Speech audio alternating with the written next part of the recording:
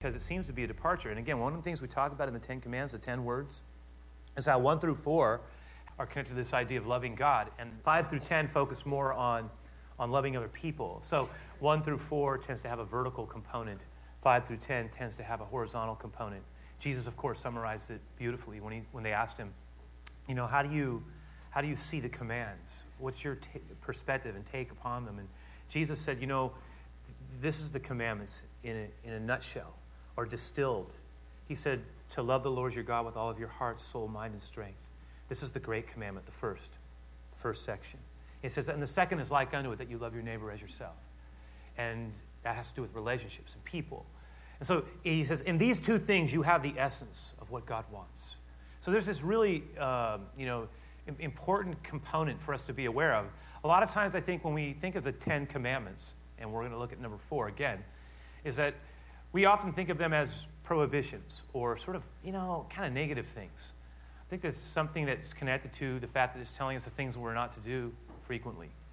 But we've been talking about how, in reality, these were actually amazingly gracious words. I mean, for every negative, there's a positive connected to the commandment. We talked about how if the negative is, have no other gods before me, then the positive is, I give you myself. If the negative is, don't, make me into some type of image shaped by your own hands, don't make an image and let it misrepresent me, then the positive of that command is, please know me as I am. If the negative of, don't take my name and misuse it and use it in an inappropriate way, in vain, the beauty of that command is, please receive my name and may it be beautifully set upon your lips and may it represent something that it was meant to be to you in your life. May it be life-giving, a life-giving name to you. And this fourth command, which is an odd one because it almost, it's not like saying don't do anything. It is in a way. It's saying don't do work, as we'll see. But it's also this idea of keeping the Sabbath. So let's look at this together. And again, in the back of our minds, remembering that Israel was given these words as a people who had just come out of a point of bondage. They lacked an identity as a people. For generations, they had been oppressed without a national definition. And so one of the first things God gives them as a gift are these words, these guiding principles to live by, to allow them to have a sense of boundaries and purpose and principles that if they applied and honored, and words if they kept them, God said would provide them with blessing for generations, and that they would become a light to the nations. So this is a great truth. Now, we're going to read through verses 8 through 11. This is in the handout. Also, Exodus 20 is what we're reading. Exodus 28 through 11. It says this, remember to observe the Sabbath day by keeping it holy. You have 6 days each week for your ordinary work. But the seventh day is the Sabbath day of rest, dedicated to the Lord your God. And on that day, no one in your household may do any work. This includes your sons and daughters, your male and female servants, your livestock, and any foreigners living among you. And then he embeds it into the creation account. For in 6 days the Lord made the heavens, the earth, and the sea, and everything in them. But on the seventh day he rested. And this is why the Lord blessed the Sabbath day and set it apart as holy. So again, as we just start into this, I want to lay some principles out in front of us. They are foundation for understanding and also for helping us get to where I think we need to go here. Let me just kind of put this on the board that concerning the Sabbath.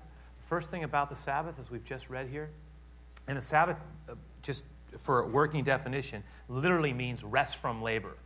So he's saying, remember to keep a rest from labor day. He's saying, out of the 7 days in the week, I want one day to be a day of non-activity, but more than that, it's to be a day that is offered up in relationship to me. It's a fascinating command because it's like God is requiring his people to do nothing but be replenished. It's amazing. We take it for granted, but we forget how revolutionary of a concept it truly was. I mean, the idea that God would say, as you're worshiping me, I want you to stop your work. Remember, you are not created simply for work, to live by bread alone. He's saying you're not made simply for activity. You are not machines only producing an output, you are far more than that. You are a people who were created to know and love me, and I want to know you. And remember this, there's something there as well, remember that you are not God. We are, and I think all of us are aware of this, how truly fragile we really are. I mean, our bodies can be broken. That's a fact. I mean, one of the things that the New Testament says that we're like jars of clay. A jar of clay is very fragile, it can be broken. We're capable, and that's just at the physical level, but there's true at an emotional level, relational level, certainly a spiritual level. I mean, we can be broken. We are not God.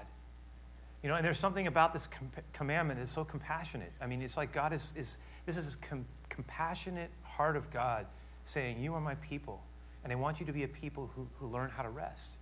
And then God, number one, embeds it in his own example. And that's going to be our first point. This Sabbath principle, this command, is grounded in the example of God, who is recorded in the book of Genesis as having rested or ceased from his creative activity. Let's look at this together in the middle column there, Genesis 1:31, Genesis 2:1-3. It says, then God looked over all that he had made, and he saw that it was good. It was very good.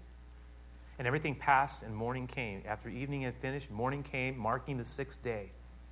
So the creation of the heavens and the earth and everything in them was completed. And on the seventh day, God had finished his work of creation. And so he rested from all his work. And God blessed the seventh day and declared it holy, because it was the day when he rested from all his work of creation. And it's a kind of fascinating passage that many have pondered for generations, because God is the source of creative energy. And therefore, he is the possessor of an infinite amount of it. And yet it's recorded here that he's resting. But he's resting not because he's tired. He's resting for a different reason.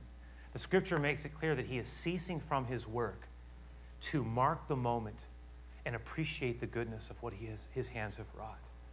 There's this moment of pause as if he is reflecting on the satisfaction of what has been done and set in motion.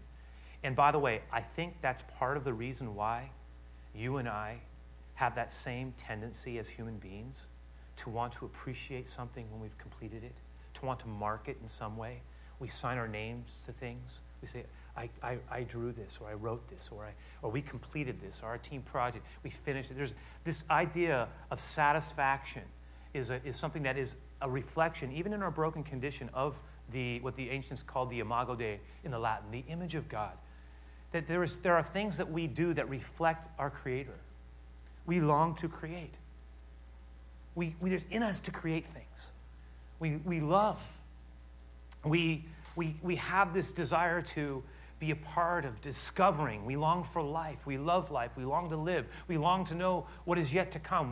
These are things that are embedded in our very DNA because of the creative hand of God. And one of the things I think is important for us to remember is that God sets an example of pausing to appreciate the completion of something.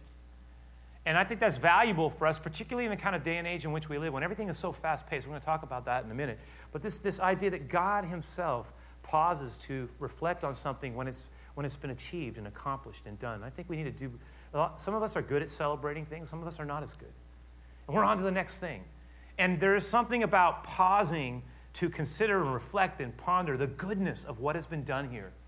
And go, wow, this is something special. And we need to honor this moment. We need to mark this moment. God does that. So, not only is this command grounded in the example of God, but there's a presupposition. It's a presupposition that I might add that is often underappreciated. Can you see it? The presupposition in this command is noted in verse number 9. And it's something, again, that we often miss. But look what it says. He says, you have 6 days for your work. And so what is it assuming is this? It assumes, number 2, that Israel would be a people of activity and effort and work. That think about it this way. The Sabbath principle almost assumes activity and effort. The resting complements, holds in check the doing. And make no mistake about it, if there's no work, no productivity, no push being made, then this commandment at some level is rendered irrelevant. God wanted his people to be diligent and to be energetic, a people with a good work ethic. Think about where they were coming out of, where they had never really had a sense of pride and ownership and a sense of real satisfaction in the work that they'd done because they were oppressed and made to do it. And God is saying, I want you to be a people who are industrious. I think that has tremendous implications for those of us who would follow Jesus. It really does. Because one of the things that's clear, and it's been consistent throughout the scriptures, Jesus made it even more so clear, is that we are to be a people who pursue a growth in our lives, who are on a growing edge, who are seeking to do good work, who are not to be passive and slothful in the way in which we engage life. I mean, this is going to show up a lot of times on our jobs. I mean, I was talking to a few different people, and we've been mulling this over as well. You know, sometimes we find ourselves in a work environment where, you know, there's such a low morale, or people are divided, or there's this feeling that somehow, you know, they don't really care about us. And there's a kind of collective culture of not really doing good work, and people are getting by with doing as little as you can, or even the temptation to join in with stuff and just kind of go with the flow. And yet, for a follower of Jesus, we're called to be good workers, and we're called to be a people who seek to honor God in everything that we do, and in every aspect of our lives. Certainly in the workplace, one of the places where we invest ourselves.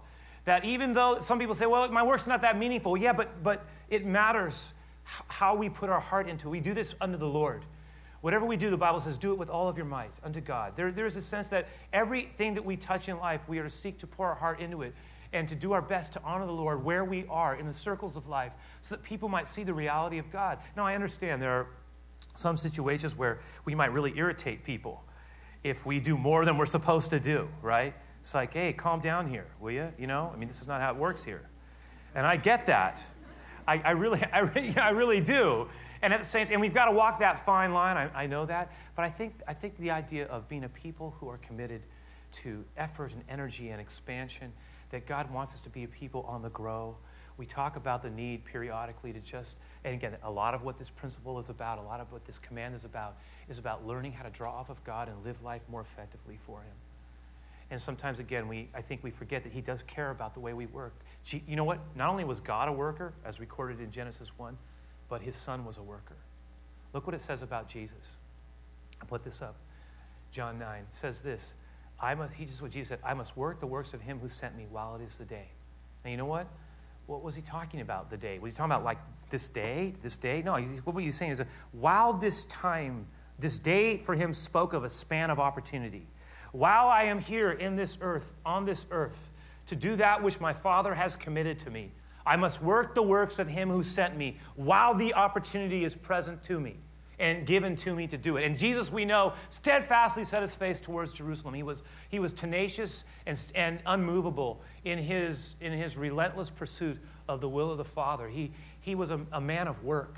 He was a man who served others, a man who models for us. If we will follow Him, by the way, a follower of Jesus is basically a disciple. A committed follower is a disciple. What is a disciple? A disciplined one. It involves challenging our life.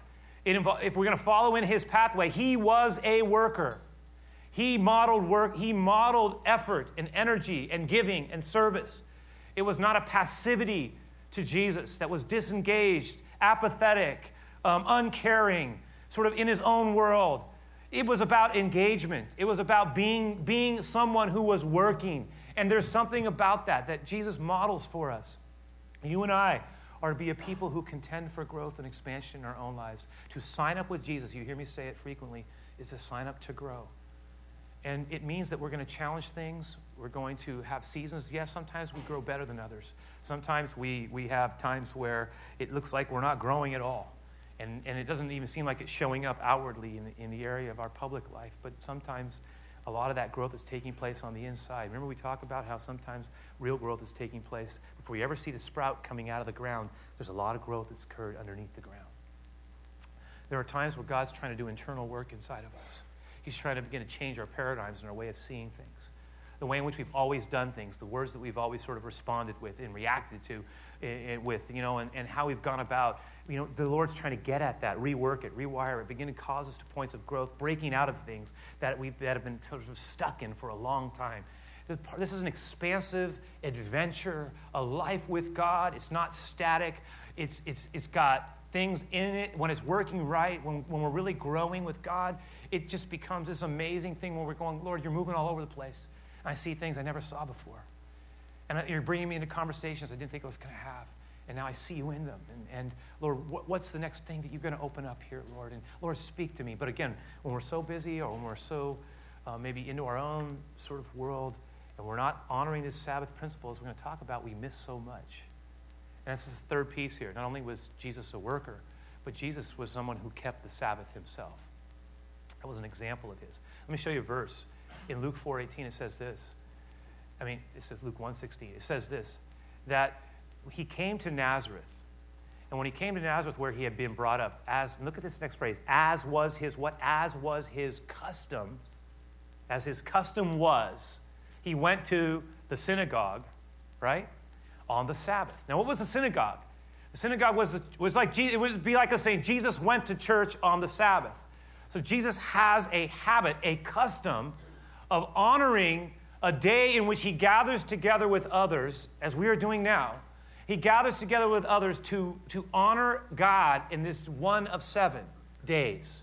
And what he does is, as an example, as a custom in his life, it's part of his rhythm of life, a foundational piece for a reason. There's this point where he pulls out and he pulls in. Now think about this for a moment. If there was one person who didn't have to go to church, it's Jesus. Because wherever Jesus goes, that's church, right? He's there, he's it. And yet he models for us this pattern in his life, this custom in his life of having a regular time of engagement because, again, it says something. Not only, again, Sabbath, Jesus taught us, he says, look, the Sabbath, it was not made in a way to oppress us, he said. It's not like man wasn't made for the Sabbath. The Sabbath was made for man. It was God's gift, designed to remind us that we function best when we carve out space for God in an intentional way in our life, on a regular way. When there's a rhythm to our life, there are foundational mooring points that hold us in place, that allow us to get recentered or realigned when that temptation is always to get off course. Now, having said that, having mentioned this, and again, Christians for generations have been celebrating the Sabbath. Christian Sabbath is often thought of as Sunday, but that's because that's the day when the Lord rose from the dead, and the resurrection has always been on that Sunday celebrated. But the day is not as important, I think, as the principle of it. It's something that you and I need to really consider and what it really is meant to be for us. And again, just kind of working through this in a more practical fashion, let's just suggest that here's why it's important for this to be working in our lives, all right? Because all of us need a time for rest and replenishment. It's just a fact. And I'm not talking about the type of stuff that we often think of as recreation. A lot of the stuff that we recreate with, actually, we're more tired by the time that we're done, or we're less healthy. Think about recreation. Where do you think that word comes? What does it recreate? Its original intention is this idea of recreating, of getting a flow of life back into me. One of the whole principle here has to do with the fact that we as modern followers of Jesus understand that for Israel and a vast majority of previous generations of followers of Jesus, the Sabbath was not something like they kind of squeezed into their schedule when they had some time. It was like God was saying, you know what? Start with this big rock and then build the week around it. Start here. Why? Why is it to be such important? Because God's saying, look, it has to be a foundational piece because our tendency will be to lose ourselves in our pursuits, in our activity. We can literally work ourselves to death or just be so going here and there and get stuck in places. We talk about getting into a groove. That groove turns into a rut because something that is so deeply dug into the ground that we're just kind of stuck in it. We're just kind of meandering through life. Remember when I talked about how Jesus said, while it is day? Listen, our day is our span of life. It is our opportunity on earth. I don't know the span of my day. We don't know the span of our days. But we know that our day has an end. And then hopefully it opens up into a new day. But that final block in the calendar, whenever that is, listen. Our day, Jesus said, I must do the works of him who sent me while it is day. This is our time to live a life that is God-honoring. As much as possible to avoid mistakes that will be consequential and impactful on others in an adverse way. To increasingly be a people who make good decisions, who seek to honor God in our relationships so his life flows. To be a people who are open and listening to the Lord, whose life counts and matters. What did Jesus say was the most important thing? We've been talking about this. Our day. I don't know my day, but this is the day. This is the time to challenge things in our lives. The Sabbath principle reminds us that we are not made to just, keep pushing and pushing and pushing. The tyranny of this driven, life of ours at times, it tends to rob us of the things that make us most enjoy it. How can I describe it? I mean, I think a lot of times we forget the amount of noise that is swirling about us. We live in a noisy world. Now, I lived in San Francisco all my life, so I've sort of grown up in the city. But I'm not talking about literal noise. I'm talking about the many voices that are always pulling on us here and there. And this value of being able to pull back. It's also interesting and to be still. What does the Bible say in Psalm 46? Be still and know that I am God. Well, sometimes we're not good at being still, so maybe we're not so good at knowing God. Maybe the two sometimes go hand in hand. But we have so much stuff going on, and we're busy here and there, and we want to get there. We've got devices. I mean, I'm telling you, I used to say, what about the idea of maybe fast? I mean, say, let's just pull away. Don't watch any TV for a while. But now I'm thinking, no, maybe we need to take a technology fast for a day or a part of a day. Because think about it. We are inundated with so much stuff so fast, and our life is it's constantly, everything about it is fast. It's multitask. I was looking at my daughter, and I was going, oh my goodness. I said, honey, she could do, it's like she did all these different things, just fat. This generation, I've been reading a lot about it, our generation here, we're sometimes when something's slow, we're going, man, this is so slow. This is so slow. Why don't hurry? I can't believe something's wrong here. We want it fast, right? Fast. And you remember, the stuff that we're going, this is so slow. For just a few decades back, a couple of generations back, that was like science fiction. I mean, it's so incredible. So we're going, come on, I don't know what's wrong with this thing, right? But for other, it's like the amazing world in which we live, in which we can get things so fast. We can look here, have a conversation here, check this. I mean, it's like, and one of the things this article was talking about that I was reading, and I've been reading actually more than a lot discussion around this, is that there's some concern about the implications of what's happening right now at a social level. Because with all the amazing advancements that are occurring with technology in our lives, one of the things they're concerned about is that are people going to lose the art of communication with one another? That it looks like that our listening capacities are starting to diminish. Their ability to concentrate for long periods of time because we're so used to moving quickly from here to there. Some of the things that wire us best relationally are sort of being undercut and challenged as we advance. And part of the Sabbath principle, I really believe, is to slow us down. Some of us might benefit periodically saying, you know what, I'm going to have to be detached for a part of my day. I don't know if I can do that. Yes, you can. You can do this. We can do this. Because maybe we're having so much connectivity that we're disconnecting with God. Maybe part of what we periodically need to do, and maybe the principle of the Sabbath underscores this, is that we were made for times of rest. We were made for times in which we need to pull the plug on things. Now, again, a lot of times we pull the plug, but we pull the plug in the wrong direction. And it's something that I was thinking about. There was this amazing verse. Let me show you this. It's a stunning, really interesting verse. Psalm 78. It has this statement about Israel. Look at it, and for an instant, you're going to go, why is this being brought up? Look at this. It says that God's talking to his people. He says, but they kept testing and rebelling against God Most High. They did not obey his laws. They turned back and were as faithless as their parents. Talking about Israel, the generations after Egypt. And it says, and they were as undependable as a crooked bow. Not the bow we're talking about here, this kind of a bow. And what God is saying, and it's mentioned in Hosea as well, it was the imagery of his people. He's saying, my people have become to me like a crooked bow. You know what a crooked bow was? A crooked bow, he's saying, is it doesn't shoot straight anymore. I created my people for a purpose, to shoot something and hit a mark. But they're a deceitful bow. It's going off course. Why? Because it's not shooting accurately anymore. One of the interesting things, we have today, our bows are made of high-tech material, fiberglass. This is a whole different kind of a way of going about making a modern day bow. But in previous generations, certainly in the generation of the Bible, the bow was carved out of wood. And one of the things that we know about is that a bow, for it to stay reliable, had to be unstrung. if it was left in tension too long, part of what would make a bow unreliable was the tension that was unreleased. And I think that many of us can see where I'm going here. That something that is too tight makes us, over time, unable to shoot accurately. We can no longer move truly into what we were meant to be by God. And also we miss our purpose.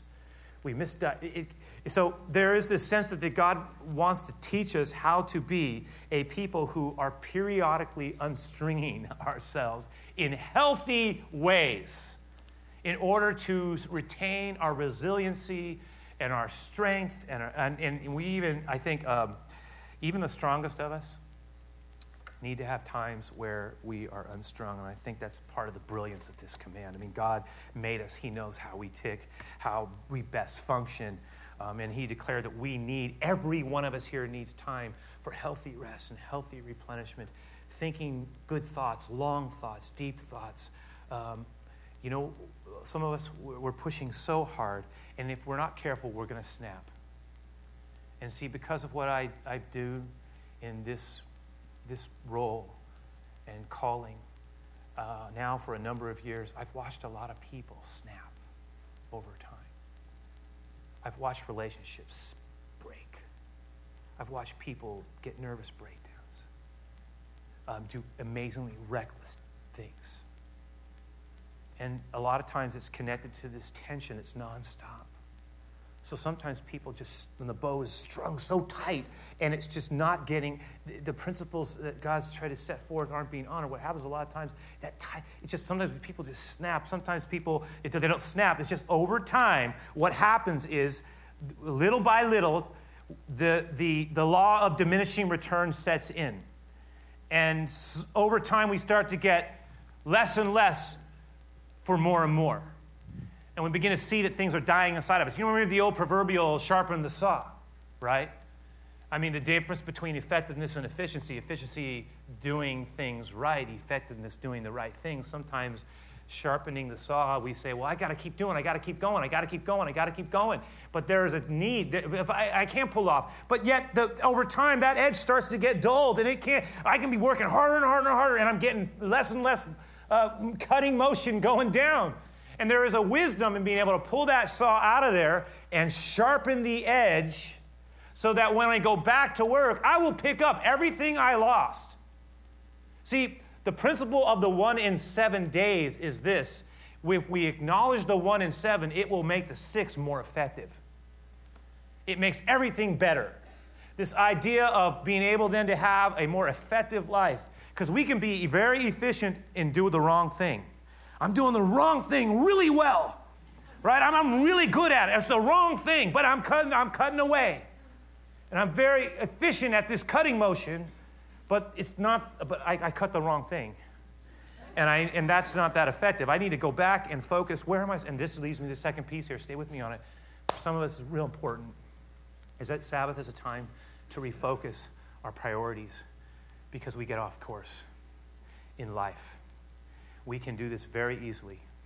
A lot of times we're not even watching what's happening, and sometimes we're so tired, instead of recreating, we're getting ourselves into unhealthy patterns, and so we don't necessarily snap. We don't necessarily have the law of diminishing returns sets in. One of our ways of dealing with it is to unhealthily create these other outlets that actually end up seriously injuring us and damage us deeply, and we've created a little secret world, and this is where we find our outlet. I'm going to tell you something. That's not God's way. That's not life. That's death. And he's in the life. And part of this principle here reminds us that we need a time to refocus ourselves and to relook at our lives. That Jesus said, seek first the kingdom.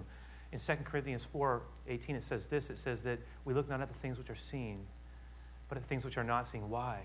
Where is our focus? Because the things which are seen, they are temporary, but the things which are not seen, they are eternal.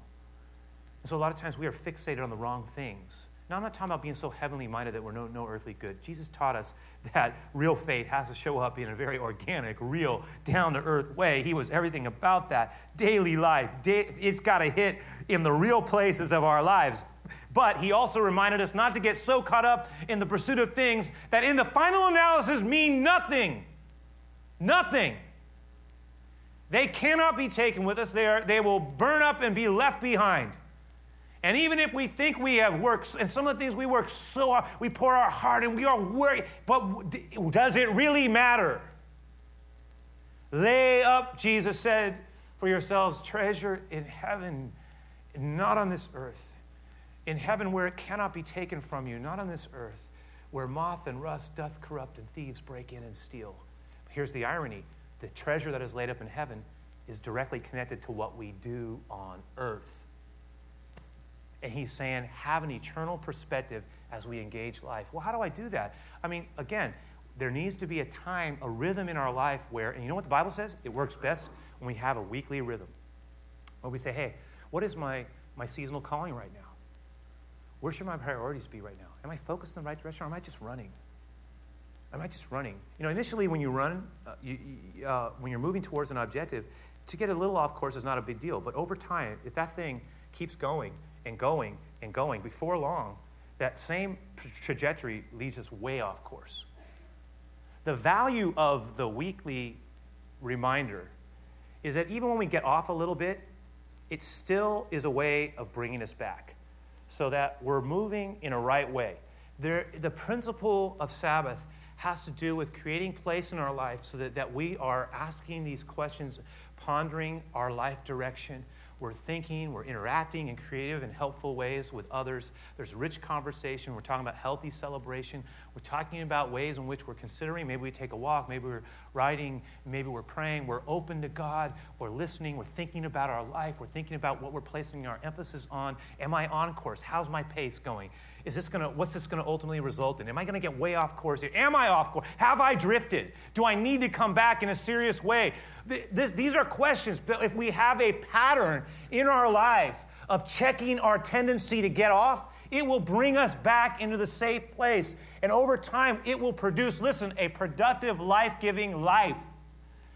That is huge. It's such a big deal. It's so big. And do we see how having a time in our life to properly and prayerfully consider what is happening in our lives shapes and forms the other six? It really does. Last thing I'll say, the last piece of this, here it is not only does it need to be a time to refocus our priorities, but also is a time for us to remember that what God really wants from you and me, more than our service, as good as it is, he wants our hearts. He says, I don't want you to do anything. Just be with me. Enjoy your life. Be with me. Rest your body, mind, and soul. Remind yourself of what's important. Enjoy your people in your life. Live close to me. Live life lightly. Don't get bogged down in all this other stuff. I'm going to tell you, there's this one story. We'll close with this one. It's actually one of the most remarkable exchanges in all the Scripture because, again, Jesus clearly wasn't saying work doesn't matter, service doesn't matter. We know faith without works is dead. We get that. I understand that. We understand it's got to show up in our action, in our life, in our fruitfulness. But stay with me. There was this one place where Jesus is walking in Luke 10. It's not on the handout. But Jesus is going, it says he's on his way to Jerusalem, he and his disciples. They come into this village, this town. There are some people who befriended them and welcomed them into their home. We're actually told that it was a lady the primary person who did this was a lady named Martha. She had a sister named Mary. They also had a brother who will later on become famous. His name is Lazarus. That they become very attracted to Jesus' ministry, believe in him, and they want to have them over. He and his disciples over to their house, and Martha wants to feed them. She has a gift of hospitality. She gets to work, we're told, and she starts to create this special meal for all of them, and she's working very hard and probably directing people here and there, go this and get this all ready, got this large group to feed. And then as she's doing this, she notices something. She says that Jesus is over there teaching. He's teaching. That's not a problem, but there was somebody who should have been helping her who wasn't helping her, who maybe had initially said she was going to help her, but her sister Mary is, the Bible says, was just sitting there, just enamored with Jesus and is just listening. And the impression you get when you read the account is that Martha must have been busy, and she's probably looking at her sister. I don't want to interrupt Jesus, but at the same time, I don't want to be the only one doing this. What's wrong with you? And Mary is just like lost.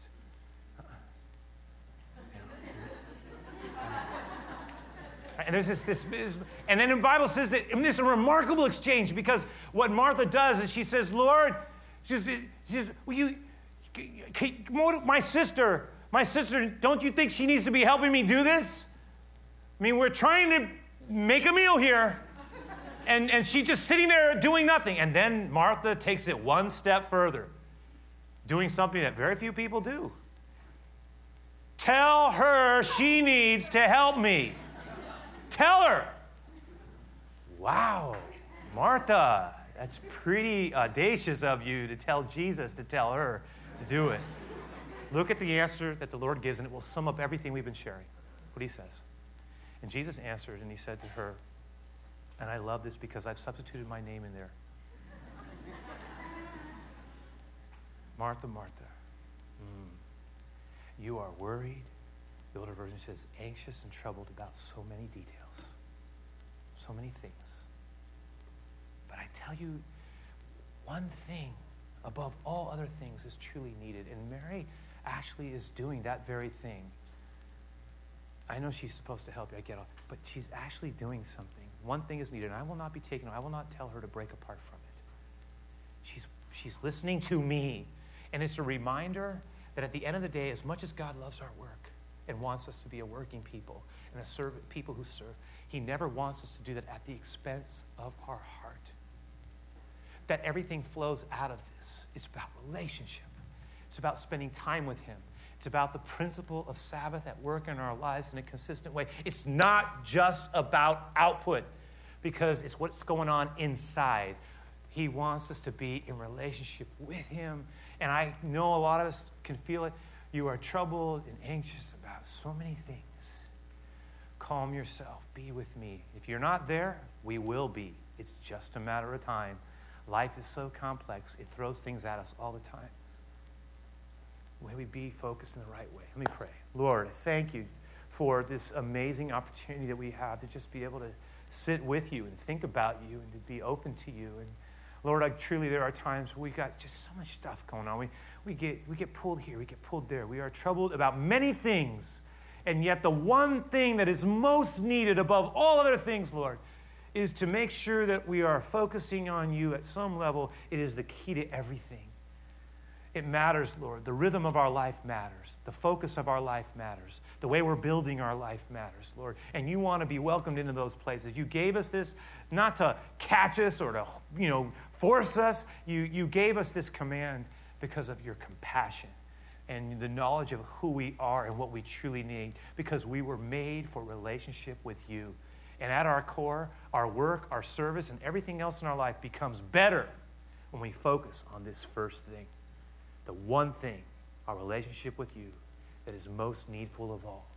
So I just pray that as we close the service, that we would not be in a hurry. Other stuff's coming, get it. But we want to honor you in this minute. Let this closing song be our closing prayer. Bless our time of giving in its own way. It's 1 in 10. We ask for this in Jesus' name. Amen, Lord.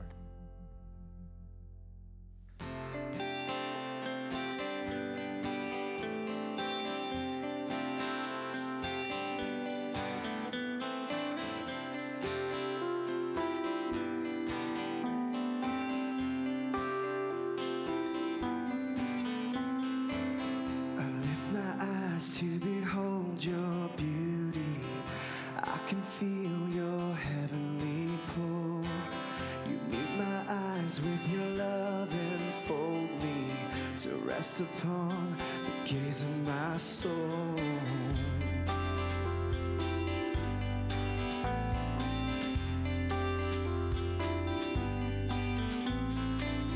In front of me is a figure I long for, I won't turn to see no one else, but I'm consumed by your grace and wonder.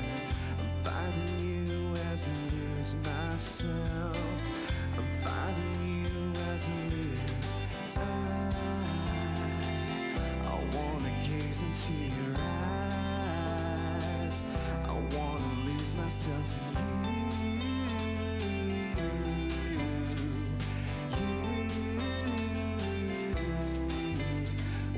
Into your eyes, I can see you looking back at me.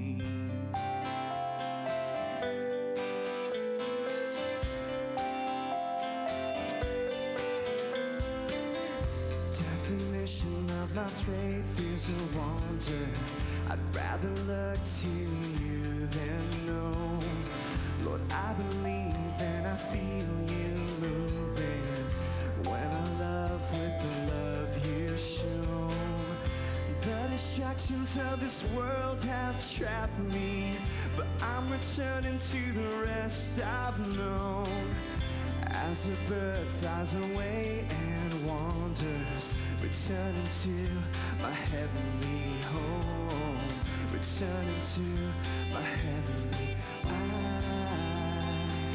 I wanna gaze into your eyes. I wanna lose my soul in you.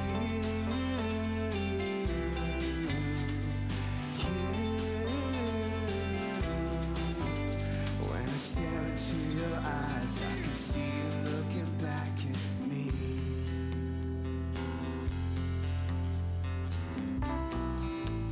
I can see you looking back at me.